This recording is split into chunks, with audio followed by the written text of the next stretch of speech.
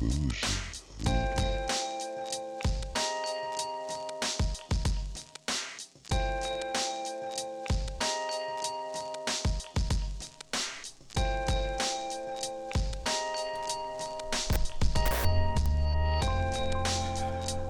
morning, St. Paul, Twin Cities, surrounding areas. Thank you so much for tuning in to the Unbougie Foodie this morning. I am your host, Wesley Wright. Hope you're having an opportunity to sit back and have that warm cup of coffee or breakfast in general. But again, I want to thank you for joining me. It's a brisk Saturday. But, hopefully we'll be able to warm you up here, on the show, talking about food. First and foremost, I want to provide you with the telephone number if you'd like to call in and join the conversation. It is 651-200-3479. Again, 651-200-3479. Once again, you can catch me here every Saturday at 10 a.m. right here on WEQY 104.7, the voice of the East Side. I have a exciting guest in the studio with me. Her name is Mecca Boss. Mecca, if you'd like to say hello. Hey, Wesley. Thank you for having me. I'm so excited. Oh, I'm glad to have you. Oh, my goodness. I am really excited for our conversation because I think what we've already talked about just in passing as we were just sitting here preparing, interesting points, but specifically, and I'm jumping right in, folks, can you tell? Specifically, there was an article that you wrote and it was entitled Why So White? And we'll get more into that, but I'd like to let everyone, I'd like for you, if you would, to tell everyone who you are, what you do, all your different, because she does so much. Oh my goodness. I know I just mentioned a few things. I mean, she's a food blogger. From what I understand, she's an expert on the Twin Cities. So if you need to know where something is or what to do, you could definitely, read one of her articles or maybe contact her and she'll tell you a lot of stuff. So please, if you would. Thank you for that nice introduction. That makes me feel so good. Yay. I'm a longtime food writer in the Twin Cities. I just came off of about 3 years as the dining critic and food blogger for City Pages. Awesome. Prior to that, I was the dining critic and food editor for Metro magazine, which is no longer with us, sadly. But Metro was a beautiful monthly glossy magazine that was around for about 6 years. Some of the best years of my life were spent with Metro. Oh. I'm also a professional cook, and I've been up to that for about 15 years.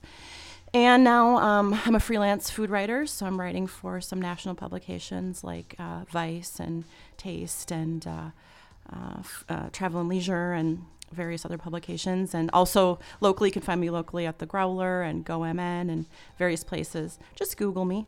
And so I try to keep both feet in the food world at all times if I can. Awesome. Thank you so much for that.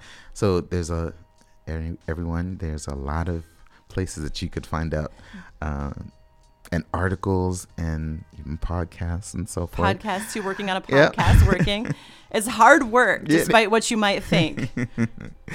But thank you so much for that introduction. I would like to find out a little bit, what is like your favorite cuisine or the things that you like? I know that seems like a very open-ended question to ask, but is there a favorite cuisine that you like to prepare? Or that's interesting.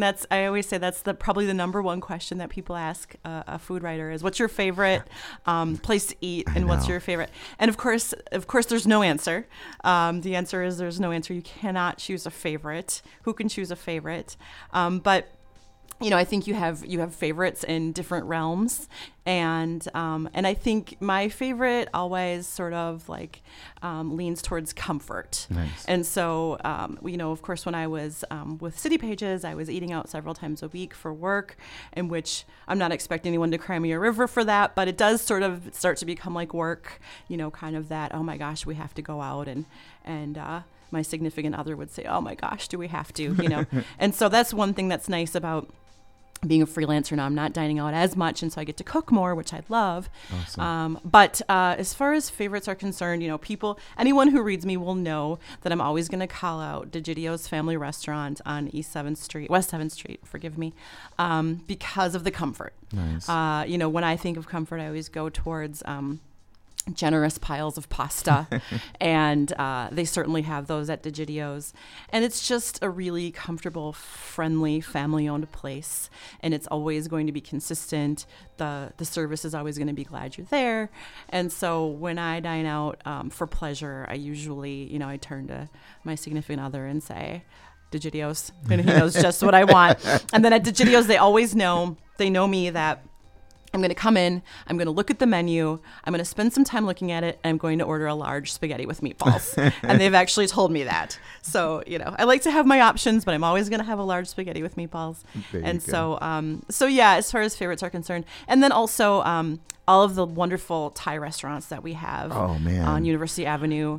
Who can choose? I'm telling you, there are just so many, but it's wonderful to have those options and everything. We're so lucky. Yeah, exactly.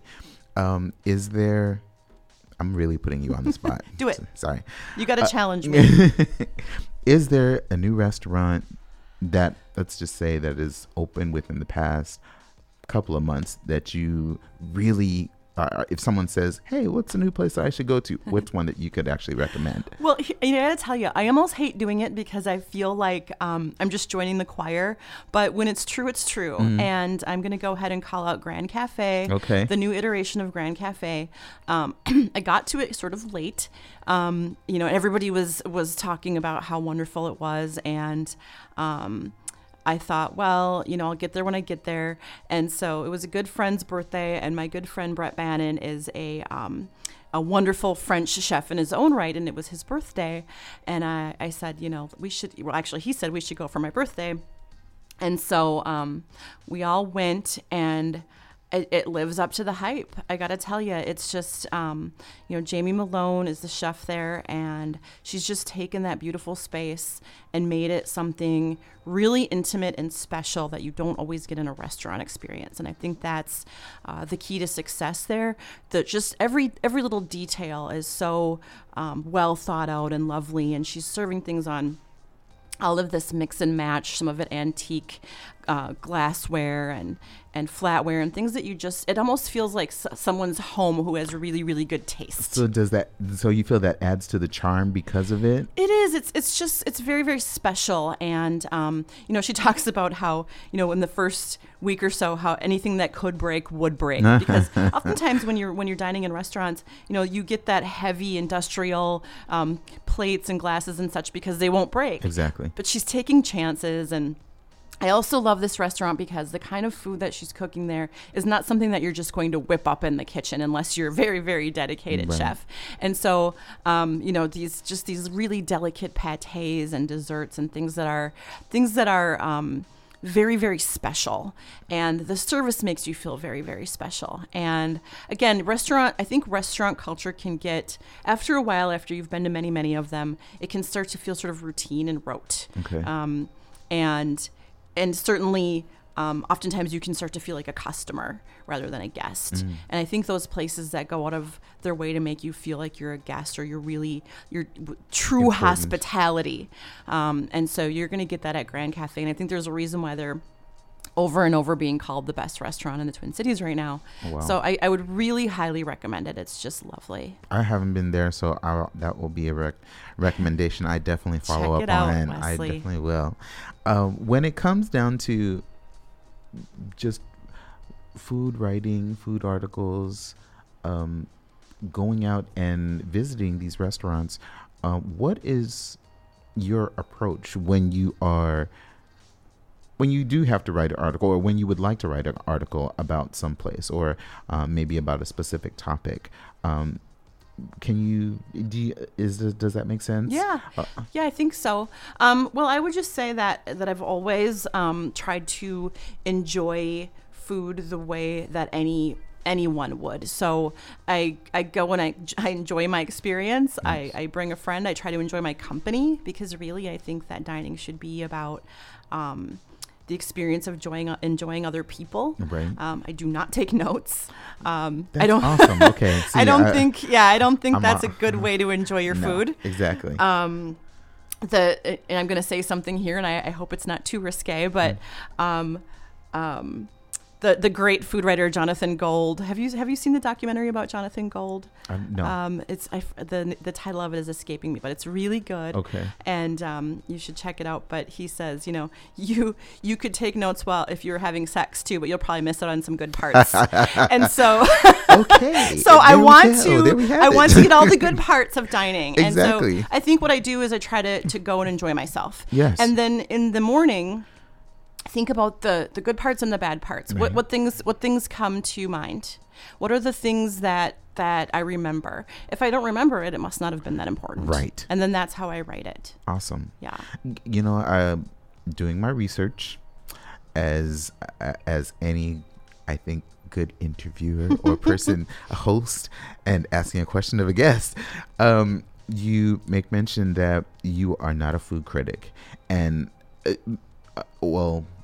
you commented and said that you're not a food critic, or I would tell you that I don't think of myself as such. Okay, that's probably the although I phrase. have had that title. Okay, and I won't say that I'll never have that title again. Understood. But I will say that the way I like to approach food is not from a point of criticism. Okay. So I hate to come to the table and think, well, I'm going to deem this good or bad. Right.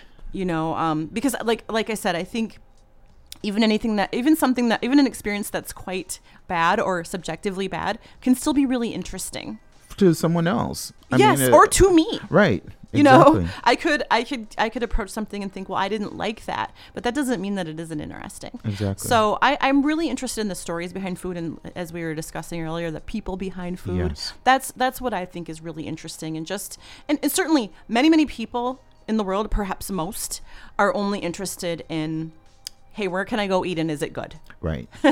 And that's cool. And so food criticism still has its place, I believe. But for me, the things I'm really interested in are the stories, the people, the history. I feel like you can do anything through food. You can do sociology, of course you can do travel, you can the window of food is very, very wide, and you can approach almost anything through food. That's cool.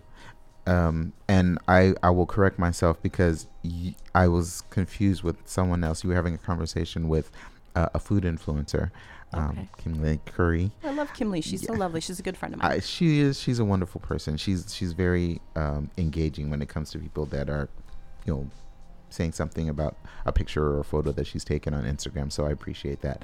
I want to be like her or someone close to that. Well, and she's also one of the nicest people I've ever met. Exactly. So I want to be like her too. Right. But, she made that point that while you were interviewing her, that she's not a food critic. She feels that she's not a food critic at all. She enjoys what she does. She goes out. She really likes food. Mm-hmm. And like you mentioned, having this show, a number of my friends, or they'll talk to other of their friends. Oh yeah, there's a friend that we know. He has a radio show and he's a food critic, and I'm like, Yeah, I think that phrase "food critic" has infiltrated culture to such a degree that when people think of anyone who engages with food in the media is a food critic. Exactly. And I've been called that before I ever was one, and I used to always try to correct people. And it's like, well, what then do you do if you're not a food critic? Right. I just eat food. I take pictures. Hey, I tell stories about it. That's about it. When you've had your story out and people are coming back and asking you questions on a particular article or whatnot, oh my, we have a caller. Hold on, caller, give me just a second.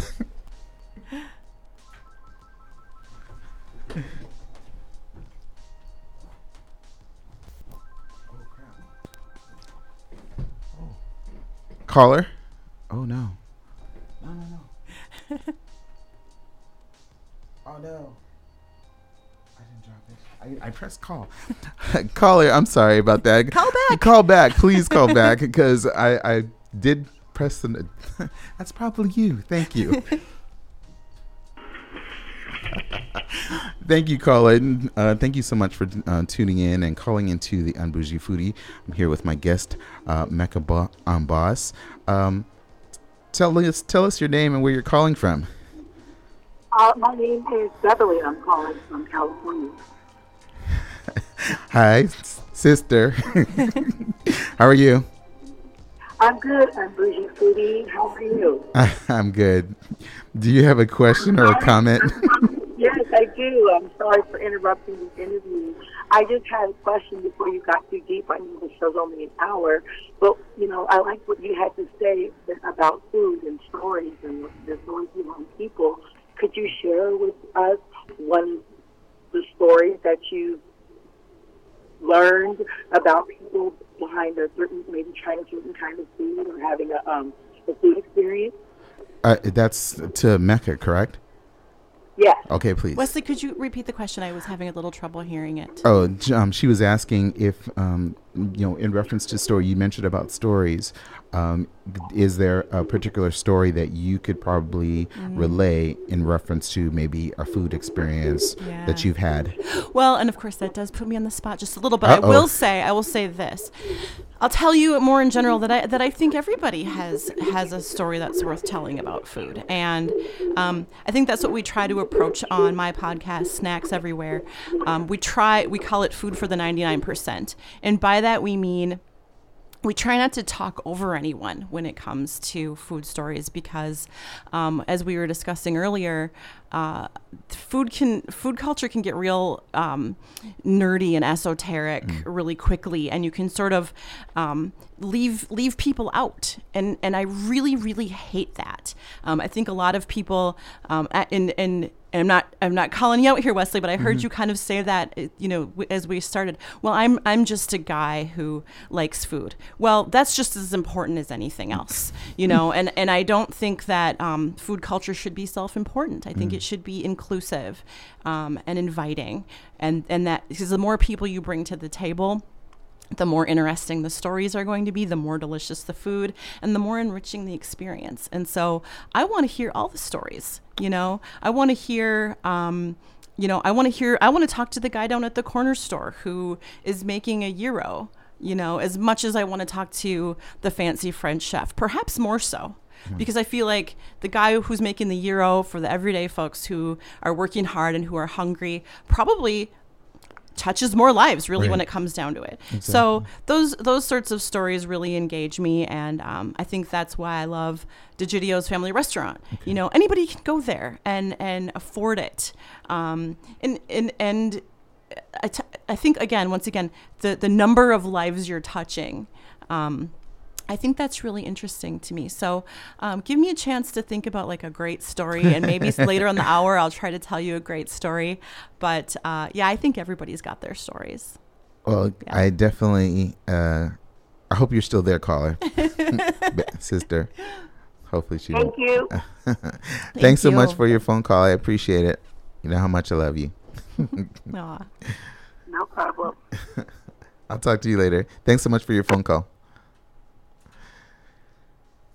That's my sissy. I have 3 sisters, so she. Oh, that's so nice. Calls in every now and then, which was surprising. That was not planned. Well, something comes to mind just as we're sitting here. I talked about the gyro, and I would say a place that I really enjoy, and I think everybody should try at least once is Best Steakhouse on University Avenue. Okay. Have you been there? I have not. Okay, so I heard I need to go there. So their story is a lovely one, and you might approach Best Steakhouse and just think, oh, it's an affordable place that a person can get a steak, but. Think about that for a second. Think about how interesting that is right away. Because some people think, oh, steak dinner has to be expensive. Exactly. Their whole thing is, no, everybody should be allowed to eat steak. I think the most expensive thing on their menu might be $12. Wow. So you grab your tray, you get your steak, you get a salad, you get a beverage, you get a potato, and it's somewhere in that, $12 to $15 range. Right. And as such, everybody goes to this place because who doesn't want a steak dinner? And so I think they told me that on an average busy Saturday, they might feed up to 1,000 people. Wow. Just think about that. But their story, is they're Greek. They're a Greek family. Their father opened this place when he was a young man. He handed it down to his two sons, who now run it. And the mother is, I think she's approaching 90. She still works there every day. Oh, wow. And these guys absolutely love what they do, and you can feel it when they're in there. They both said, one of them said, I want a hearse to carry me out of this place. Just think of the passion behind that. Right. And you can really feel it in there. It's such a family atmosphere. When you come in, everybody gets a robust hello. Everybody gets, some people get a hug. You know, it's a first name basis. It's a community hub. And I just love, what I love about their story is the passion. These two sons never dreamed of doing anything else, but taking over this business. You know, I want to learn how to make these steaks because they were taught that by their father.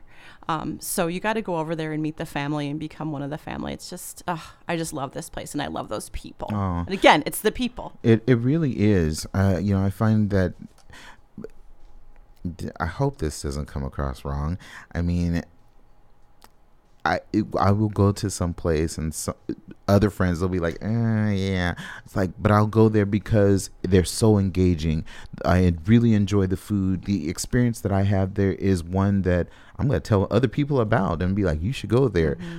You have to make that decision yourself if you really want to go. But I know that for me, I've really enjoyed it, my time there, or the food, or just the people. They'll come out from behind the counter or wherever they are and talk to you and engage with you and tell you a little bit about the food and seasonings and so forth. And I love seeing the owners or restaurateurs really get excited to tell people about what they make or the things that they prepare, the different type of ingredients and so forth. And I know that I've gone to places where, you know, my friends are with me and I'm sitting there, hopefully not looking all starry eyed, but, you know, I could glance over at them and they're eating their food like, Wesley, stop it. You know, let them.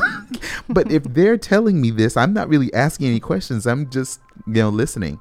Oh my! Phones are ringing off the hook this morning. Give me 1 second, caller.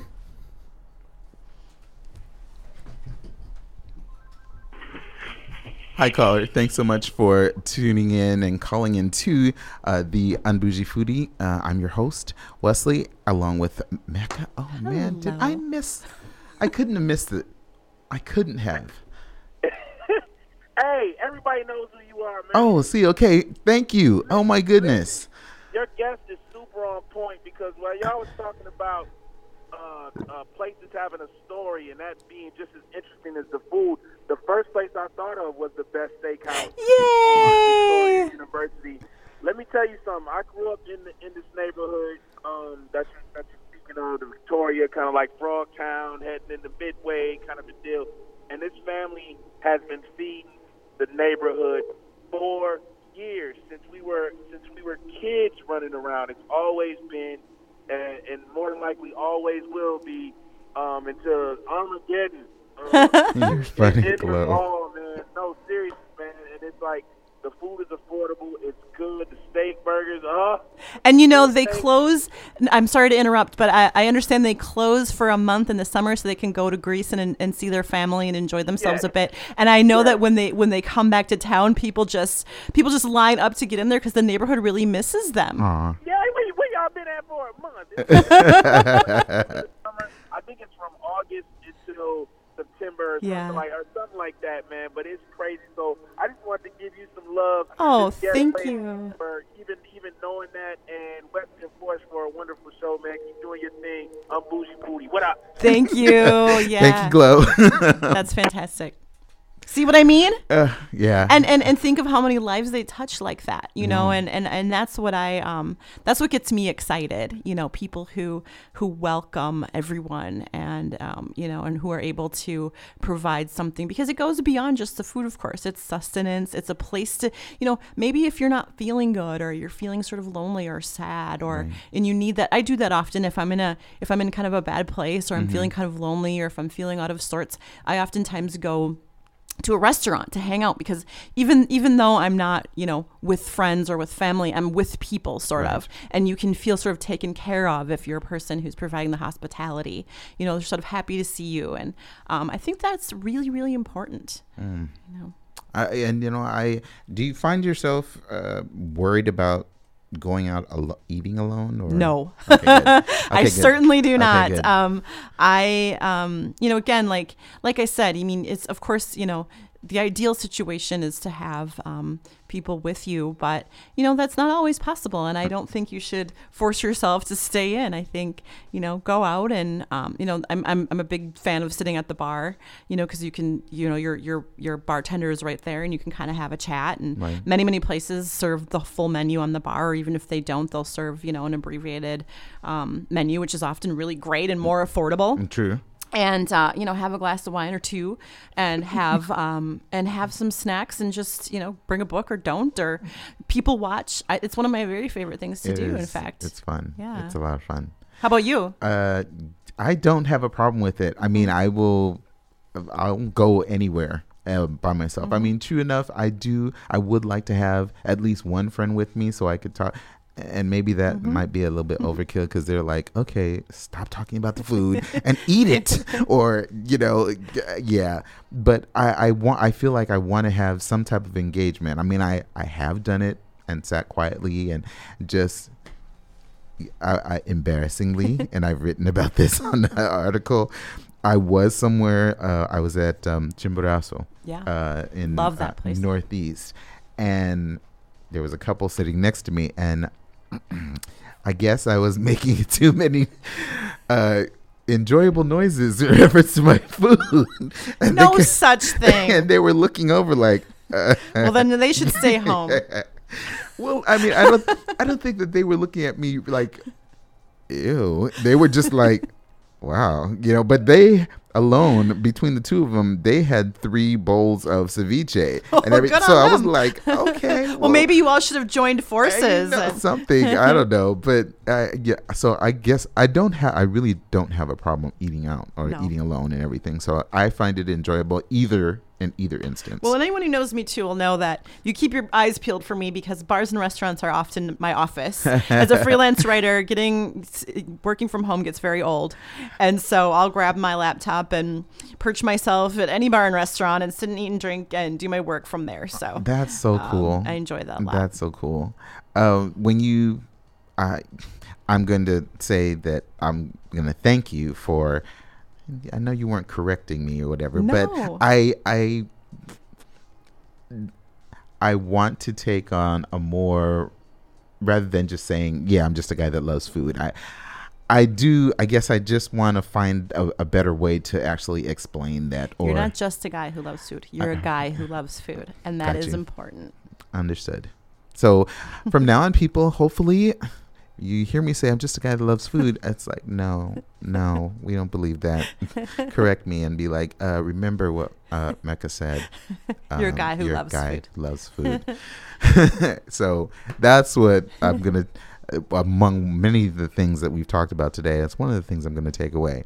But I really want us to go into the article that, at the outset of the show. He wrote this article for Growler magazine, and again, it's entitled "Why So White?" Speaking to the subject of Black leadership in the Twin Cities and restaurants, or in the food and beverage industry. This is a loaded question. One word, 2 word. Why? If I could tell you in 1 or 2 words, no. I'm saying the question that I posed was just why? Why? Because it's like, if I try to drag on, it's like, why? I know that's like, really? I could give you 1,000 reasons why, but your article, can you tell us a little bit more about it? Sure. Well, the article was a beast to do. It grew and grew because each person I talked to was very interesting and had all sorts of different things to tell me. Right. And of course, it's not a simple answer. Right. There's many reasons for why. I suppose we could start from the fact that Minnesota is a very racially divided state. Yes. I think, the statistics show that Minnesota is the second worst state in the country for Black people to earn money.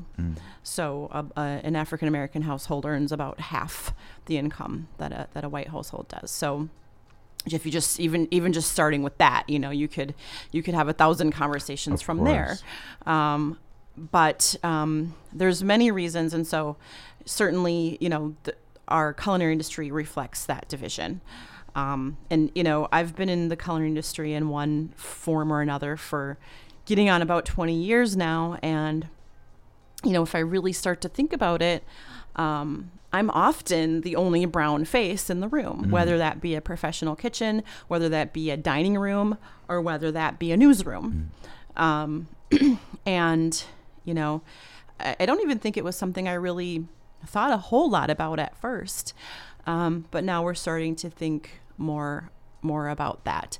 And, speaking with Lachelle Cunningham, who's the chef at Breaking Bread, wonderful place if you haven't been, for soul food and global comfort food, and it's my favorite place to go for fried chicken and collards. Yeah, okay. So head over there. But she made a really great point when she and I were having a conversation about this subject, and she said, if you look at other communities of color in the Twin Cities, those communities have restaurants aplenty, whether you're talking about Southeast Asian people, even African people. True. So for some reason or another, African American people are not entering the culinary sphere in the numbers, that white folks are here. And so, it goes into a paucity of Black wealth. So, of course, if you're going to approach entrepreneurship, or even if you're going to approach dining, you have to have a certain amount of money. Yeah. Right? Or have to have access to a certain amount of money. Yes. Dining out is very expensive. And you're telling me. yeah, very expensive. And so, of course, every interest, or every spark of interest starts with exposure. Yes. So if you don't have a certain amount of money to dine somewhere, so then also with the breweries, I think I said in my article, restaurants are teeming with African American people by comparison to breweries. In my research, I was able to find 3 people in the brewery industry, and we have dozens and dozens of breweries here, Popping up everywhere too. everywhere. 3 people of African American background who work in breweries here in the Twin Cities, and only 1 in a leadership role. And one of the women I spoke to said, I just didn't know. I didn't, it took someone to expose her to good beer, to then say, oh, this is really interesting to me, and then she ran with that. So I mean, it's not an easy answer, and I guess you got to read the article, but I there are no easy answers, and there are no easy fixes so far as I can tell. Right. One of the individuals that I believe that you wrote about in the article was Jared Class. Yeah. He is Gerard. Gerard. Yep. No worries. See, with names. And he has a wonderful. He did something very. I won't say. I guess from my standpoint, I consider it innovative, because coming from Los Angeles, and listeners know that I'm from Los Angeles.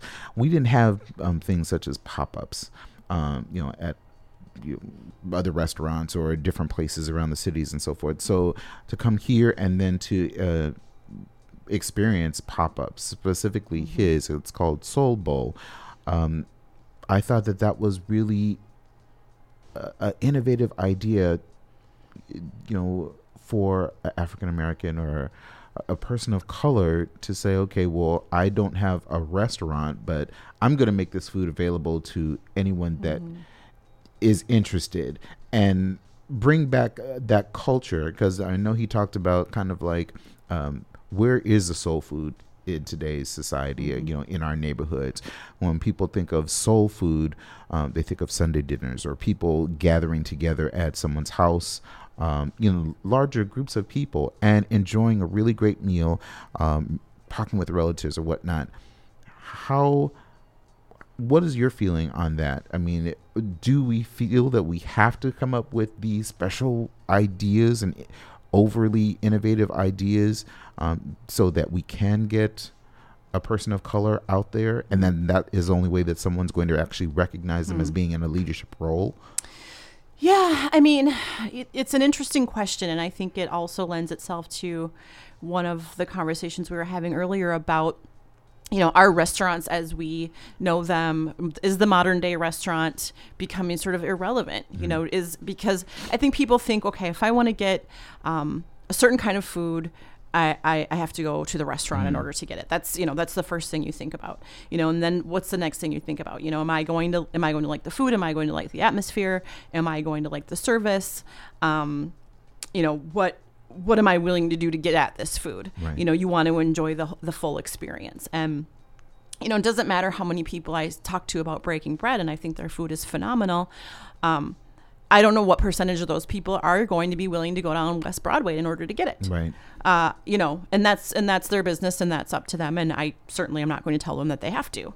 Yes, you do. I know there's revivals are wildly popular. There's 2 of them. Southern cuisine. Thomas Boehmer is an excellent chef, and their food is very, very good. But like as Lachelle said, in my article, her quote was, "I don't want to start any wars, but where our food is being cooked, it's not by us." So and that's also a real issue. In I was listening to your episode about the cultural appropriation of food, and I've been guilty of this myself in my career, where if a white chef who's been trained in French fundamentals approaches another cuisine. Now we're getting away from this, thank goodness, but for many years it's elevated Vietnamese food. It's elevated soul food. Right. It's elevated whatever, insert the culture. Right. Why is that? Why? Yeah. Why do you have to use the root? It was never something that was I don't want to. What do I say? Well, I mean, it was never something that needed to be elevated. Exactly. So, and I think what and the hard truth of this is when a white chef with a white staff brings that food to a trendy neighborhood in a white neighborhood, the dominant culture is more comfortable going to get it. Yes. Now, not in every case, but that's how things become, quote, trendy, right? So as far as Gerard is concerned, I think that he's brilliant. What he's doing is brilliant, right. And he's doing it his way. He works a day job or probably a nighttime job, or as a regional chef for Crave, and he makes money doing that to take care of his family, and then he's approaching his dream in small increments, doing these pop-ups, and I think it's very, very wise of him than to jump 2 feet into a restaurant and test it out and see what people like and what they don't like. And as you said, he's sort of bringing the food to the people, and I don't think there's anything wrong with that either. No. I think it's really smart. So I mean, so good on him. No, yeah, definitely. I guess I have not been totally over. Well, to a number of different restaurants to know, okay, well, this is someplace that I'd like to go, or here's a restaurant that I know that it's a person of color that is as an executive chef or something. I'm really going to put you on the spot. Okay. Because I know that I had trouble when asked about the question, what are the 10 or who are the 10 top black chefs in the Twin Cities? Are there some that you could probably name? I don't know. I mean, okay, so I don't know that there are necessarily 10. Okay. I can tell you, Justin Sutherland down at Handsome Hog is doing some great things. Love Justin. Have you been to Brunson's Pub down here? I have. Torrance Beavers. Brunson's is so great. It's so bomb. Yeah, it is so bomb. Go to Brunson's Pub. So Brunson's falls into that category that I love, where the environment is casual, the staff is welcoming. Yes. The ownership is super dedicated to what they're doing.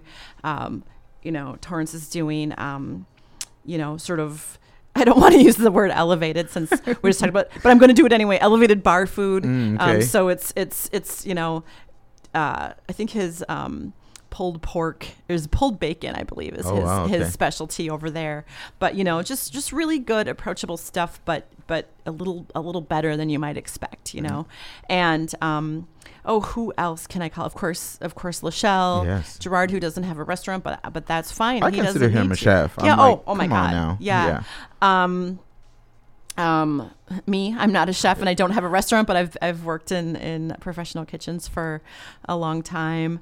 And I think, you know, and again, you know, I think I want to be careful here that owning a restaurant and even necessarily being a chef is not the be all end all, because there's huge sacrifices in those jobs. And you know, one of the questions that someone asked me, and it's a really good question and it's a challenging question, is should we even necessarily be encouraging people to take these positions? Because I think of myself, you know, I'm a bona fide adult and I've been dedicating myself to this industry for most of my adult life, and I've sacrificed a lot to be in it. Right. You know, I've sacrificed financial security and lots of things, and I don't know that I would change it, but I also don't know that I would necessarily recommend it. Understood. So, you know, that's something that every person has to decide for themselves. Yeah. Leadership, when it comes down to the leadership, does it really just have to be being the executive chef? Right. I mean, what other types of roles do you think that there could be? I mean, there's so many, I know. For sure, yeah. Well, as like, for instance, I'm thinking about the young woman, and forgive me, her name is escaping me right now, but she works for, I believe she works for Indeed, if I'm not mistaken. And so she's the director of marketing there. Okay. And so, you know, and she really enjoys that. So, you know, to be, you know, you could be in the role of, I'm thinking of the breweries now, but yeah, you could be in like in the marketing department or the shipping department or something like that. But I think the key thing to think about here is, if African American people want to be in those positions, and then there are more barriers, I think that's the stuff we really need to be thinking about and worried about, you know. And if there are more barriers, then why is that? And then how do we open the barriers, right? So I don't think that, you know, it makes me sad that I can look around in most dining rooms in the Twin Cities and be the only brown face. Right. I don't think that should be the look. And that's the you know, that's the conclusion of my story. Is this a good look? And I don't think it's a good look. Right.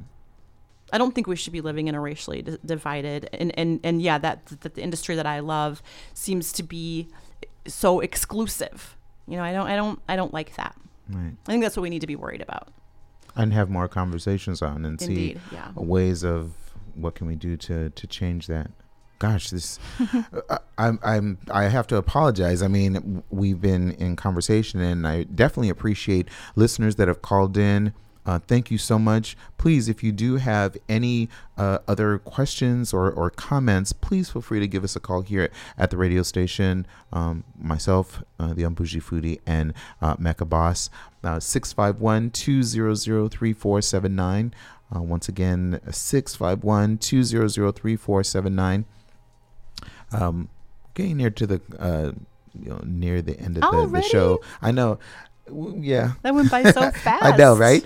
But anything upcoming exciting for you? Well, let me first ask: have you gone to the food and wine, Minnesota Food and Wine Experience? Not for a long time. Okay, yeah, not for many years. Any event or that you are currently going that you could talk about? I'm not saying to divulge anything, but I'm just saying, you know, something that you feel that maybe listeners might be interested in that is free for not free. I'm not saying free. They can go there either complimentary or otherwise, you know, that you could suggest or maybe recommend. Okay. I'm just going to say this because it's the thing that pops into my mind right now. it's not an event, but it's going to be an event for me. Yay. When I get out of here, I'm going to go down to Manana Restaurant. See? Oh my goodness. And I'm going to get some pupusas. And I'm going to bring them home to my boyfriend for the debacle of a pasta I made last night. I'm sorry, honey. And forgiveness of that. But what I want to say is, check out your neighborhood restaurants. Awesome. Go to the place that, and I don't even like the term, but I'm going to call it that because it'll resonate. Go to the hole in the wall. Yep. Go to the corner spot. Go to the place that doesn't get all the press. Right. You could be amazed. It's so much so. And, man, I'm so excited that you said that because, when I talk about stuff like that, or places, restaurants, such as the neighborhood restaurants, a lot of friends, they don't know, or they're like, where is that? Or it may there? seem scary. You I go think in people there get and it's intimidated. The wonderful. intimidation factor again. Yes. But you might be so welcomed and you might be so surprised and it might become your favorite place. So Right. check those places out. And oftentimes they're really inexpensive. So Exactly. hey, if you don't like it, you're only out a few bucks and you never have to go back. Right, exactly. Oh my goodness. So See? that's the event that I want to invite Aw, everyone to. Yay. Go Yeah. out and have some food. Support your neighborhood Exactly. True, for real. Oh my goodness. What personally do you have maybe upcoming that you'd like to share, or maybe, Well, check out, I'm going to be writing more regularly for the Growler. So please go there to check out my work. I do some freelance work for GoMN. You can go to GoMN and check out my work. But like I said, just Google me. I think since I left City Pages, some people think that I'm lost, but I'm not lost. Just type my name into the Googles. I did last night. I was like, Type my name into the she's Googles. everywhere. All sorts of things will come up. I am always up to something. So, and I'm looking forward to the new year. Like I said, I'm thinking of kind of pushing my own podcast a little bit harder and further. But yeah, those are a few things. Oh my goodness. Yeah. Thank you so much for being here. Thank you so much. Yeah, man, this has been a wonderful time. Great fun. I want to we're not even really there yet. We probably have about another 10 minutes, but is there any social media that you'd like to share, or maybe that's on another time where they have to go to your website or so forth? I was telling someone yesterday, and it's a little bit embarrassing, but I'm a Facebooker. Okay. I'm horrible with Twitter. I'm horrible with Instagram. I thought Facebook was enough when Facebook came along. Now all of a sudden we have to keep up with 3 of these things. It's work. So I have a long history with Facebook, and that's where my community is. And I think I have a smaller community of people, but they're engaged. Okay. And many of the people I would actually consider my friends, Oh, not my cool. followers, but my friends. And it's still a closed Facebook group, but friend me on Facebook and I'll accept your friend request. And I like Facebook a lot because I think that I have good conversations on there. And of course, that's what it should come down to. Right, Is exactly. good conversations. I'm not interested. I actually, since leaving City Pages, I don't take as many photos of food anymore because I kind of think some other people are doing that and they're doing it better than me. And Kimberly Curry is great at it. I mean, her pictures are stunning. Her pictures are the supermodels of the food Of the world. food, yes, I don't have the exactly. equipment or I don't even know Campbell how walking she across does the plate. that. Exactly. My photos are ugly by comparison, but what I like is conversations. Yes. And oftentimes when I'm starting a story, I'll start it out with a seed of an idea and I'll drop a question on Facebook, and then people can get percolating about it. And if people aren't percolating about it, I think, maybe this isn't a story. So I'd love to get more people who are really engaged in having those conversations on Facebook. Awesome. Yeah. Cool. So cool. I want to share also my social media information. If you'd like to, as I say in every show, you could always follow me on Facebook, The Unbougie Foodie. I am not at the level of food influencer as many others that Don't minimize yourself. I'm not, but because I think I got my own photo myself. Hey, but on Instagram, it's _unbougie foodie. Twitter, I'm not a ranter. I'm not a raver and craziness and everything like that. But, I will share a point or two or maybe an article. So you could also find me there on Twitter, which is at @bougiefoodie. But why not just simply visit my website?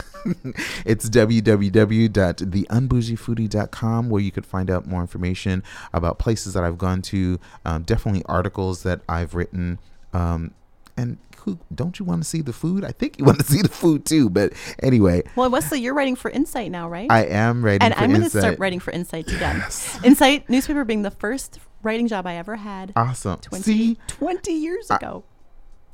I'm bowed down because this is my first one too. It is the very first one. That's amazing. Congratulations. So thank you very much. I really appreciate it. And believe me, the opportunity that they're giving me is wonderful. I'm like, gosh, really?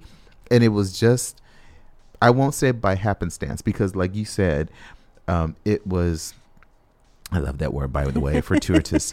It really was, I think it was meant for me to meet Al McFarlane.